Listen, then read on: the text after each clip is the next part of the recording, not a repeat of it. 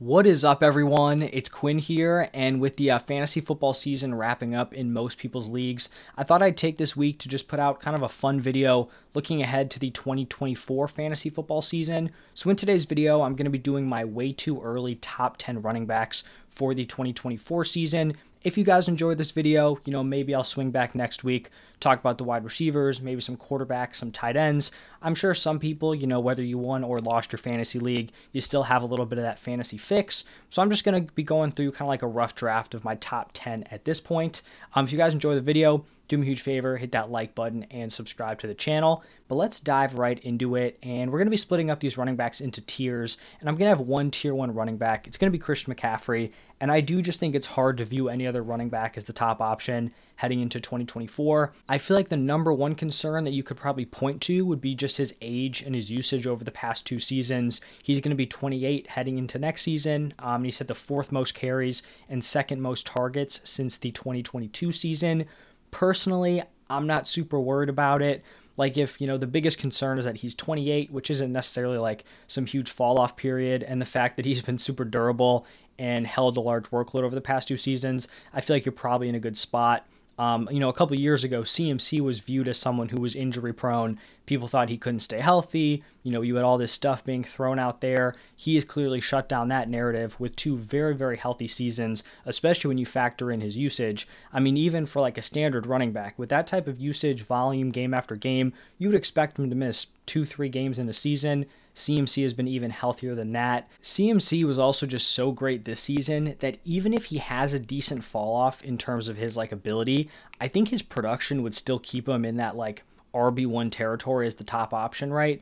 This dude averaged 24.5 PPR points per game. He slips, oh well, he's averaging 21, 22 PPR points per game. The dude was dominant across the board. He, through 17 weeks, led the NFL in rushing yards, receiving yards, and touchdowns at the running back position. So he will be my RB1 heading into next year. Now, pivoting into tier 2, going to have two running backs in this tier, and I'm going to start it off with Breece Hall.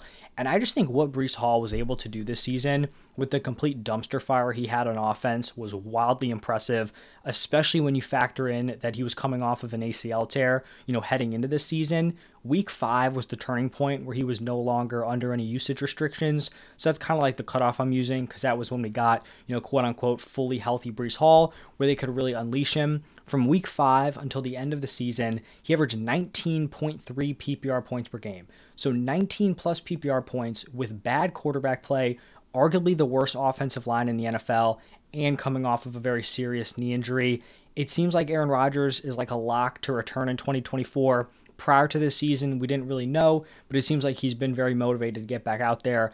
Obviously, having Aaron Rodgers back at quarterback is going to be a huge boost. Even if he's not, MVP caliber Aaron Rodgers, there's no way you're going to get worse than the quarterback play he got in 2023. I'm not expecting this Jets offense to do a complete 180 and become like a top tier unit, but you have to think they're going to address that position, especially with Aaron Rodgers coming back. You need to protect that quarterback position, so I think they will at least make some adjustments on the offensive line, and I do think Breece Hall could challenge for that elite top tier ceiling. I think I could end up talking myself into moving Breece Hall up into that CMC tier just based on the ceiling I think he can have next year in a much better offense. So we'll wait and see what moves the Jets make, but I think Breece Hall is going to be a fantastic option heading into 2024. He paid off in his value this season, and that was with pretty much everything going wrong around him. Truly one of the best running backs in the NFL. And now my other tier 2 running back is going to be Kyren Williams. And it's kind of wild that Kyren went from a dude who was pretty much undrafted in every single league this season. He was a dude that was picked up after week 1, after week 2, to now being viewed as one of the top fantasy running backs heading into next season. He finished as the running back 2 in points per game. And when I'm going through the points per game, if you guys are watching this later, this is through 17 weeks, just when I'm recording it, averaged 21.2 PPR points per game. And to be completely honest with you guys, I really did not expect Kyren to maintain his workhorse role throughout this entire season. Early on, he was getting the volume, he was producing fantasy-wise, but from a real-life NFL perspective, he wasn't playing at a super high level. He had some drops early on. He wasn't overly efficient. His rushing yards over expected numbers were not great. He was actually towards like the bottom of the league at the running back position. But by the end of the year, I mean, he completely flipped it around. He was top 10 in rushing yards over expected, just outside the top 10 in rushing yards over expected per attempt. That was while handling a significant workload, 19 carries and 4 targets a game. And then he was also top 3 in red zone touches despite missing 5 games. So even though Kyren Williams doesn't have like this huge workhorse frame, he didn't test super well at the combine. Actually, he tested pretty poorly at the combine. He went out there, played at a high level, handled a massive workload on a Rams offense that was solid. So assuming they don't go out and bring in any legit competition for Kyren Williams, I think they're going to go back to the well with him. Sean McVay clearly wanted a workhorse in this offense, and typically I do think there's some risk in investing in like these later round running backs when they have a solid, first or second season, because we've seen in previous years with a bunch of different guys that teams have been very willing to move on from these guys.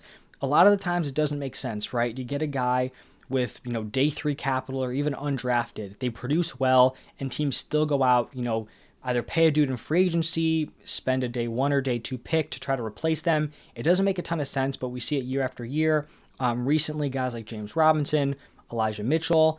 I just think Kyren Williams is in a totally different, bracket from those guys. Like, they were solid in like their rookie seasons, giving you solid production, but Kyren Williams has far surpassed those dudes.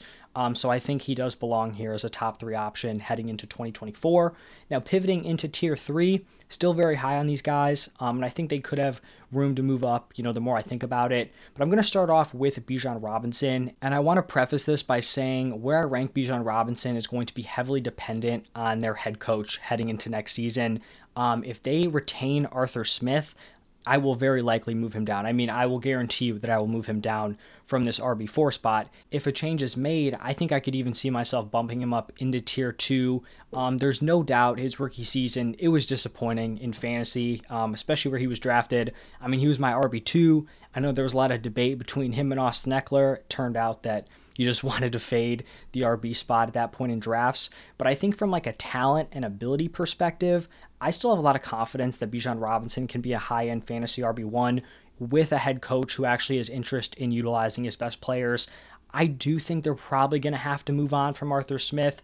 I just think you look at the moves this team has made. They've spent top draft capital on 3 different very talented offensive players in Kyle Pitts, Drake London, and Bijan Robinson, and they're just not utilizing those guys and getting the production out of them that they should. And on all accounts, like, these are very strong players. It's not like they're all busts and performing terribly. They're just not being utilized in the most effective ways. So hopefully he gets a new coach. And if that is the case, I think Bijan Robinson will have a huge bounce back in year 2. After Bijan, going to be going with another former rookie, Jahmyr Gibbs. I was pretty high on Bijan heading into the season, like I mentioned. That definitely didn't work out. But fortunately, I was also very high on Jahmyr Gibbs, and he 100% outperformed his preseason ADP. I still remember, like, week 1, week 2, people were burying Jahmyr Gibbs. I remember I had him ranked like still highly in my rest of season rankings. I was catching a lot of heat for it. People were saying I had to give up on him. This was David Montgomery's backfield. He finishes as the RB7 in PPR points per game at 16.6.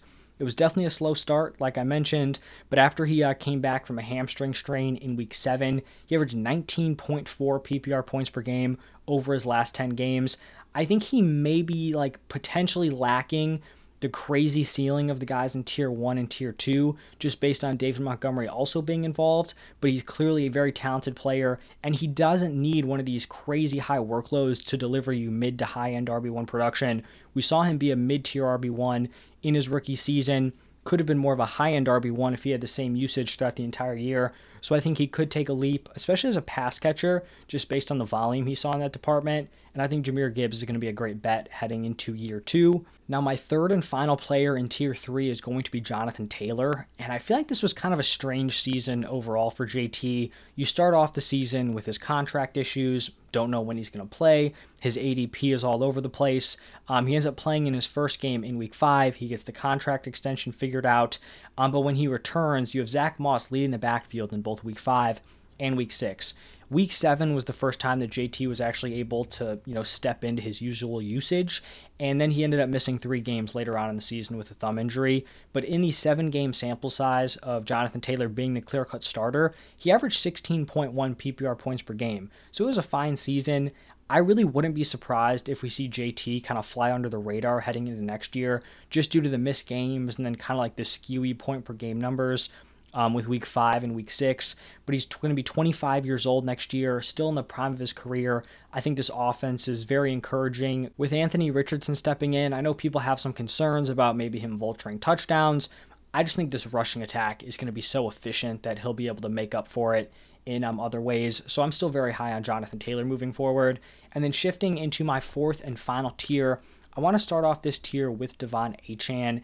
And I will admit, he is a very, very tough player to rank heading into 2024. He just seems like an anomaly all across the board. It just seems like we haven't seen a player like De'Von Achane before, especially like with just the path he took this rookie season.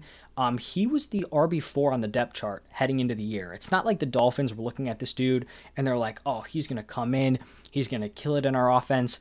He was their RB4. You had injuries to Jeff Wilson, and then I think it was it Salvon Ahmed that was playing ahead of him. 2 guys on the depth chart ahead of him get hurt, and he ends up stepping into the RB2 role. Week 3 was the first time he saw real snaps.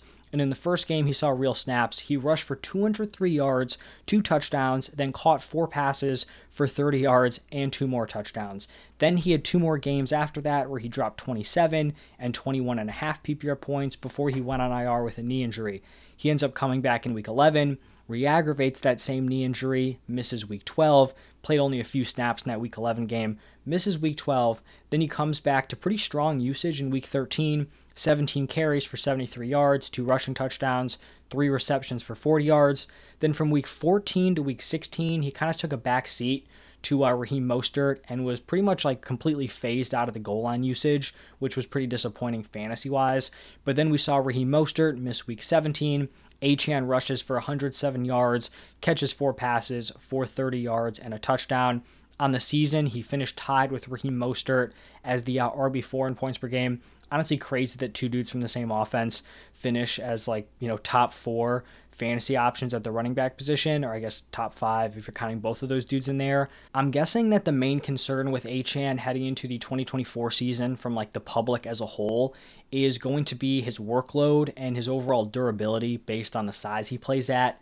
There's no doubt he is very light for the position. He weighed in at 188 pounds at the combine, which is very, very small. I will just throw this out there, right? We kind of see the running backs that come in at the high 190s, low 200s. People consider those guys to be undersized.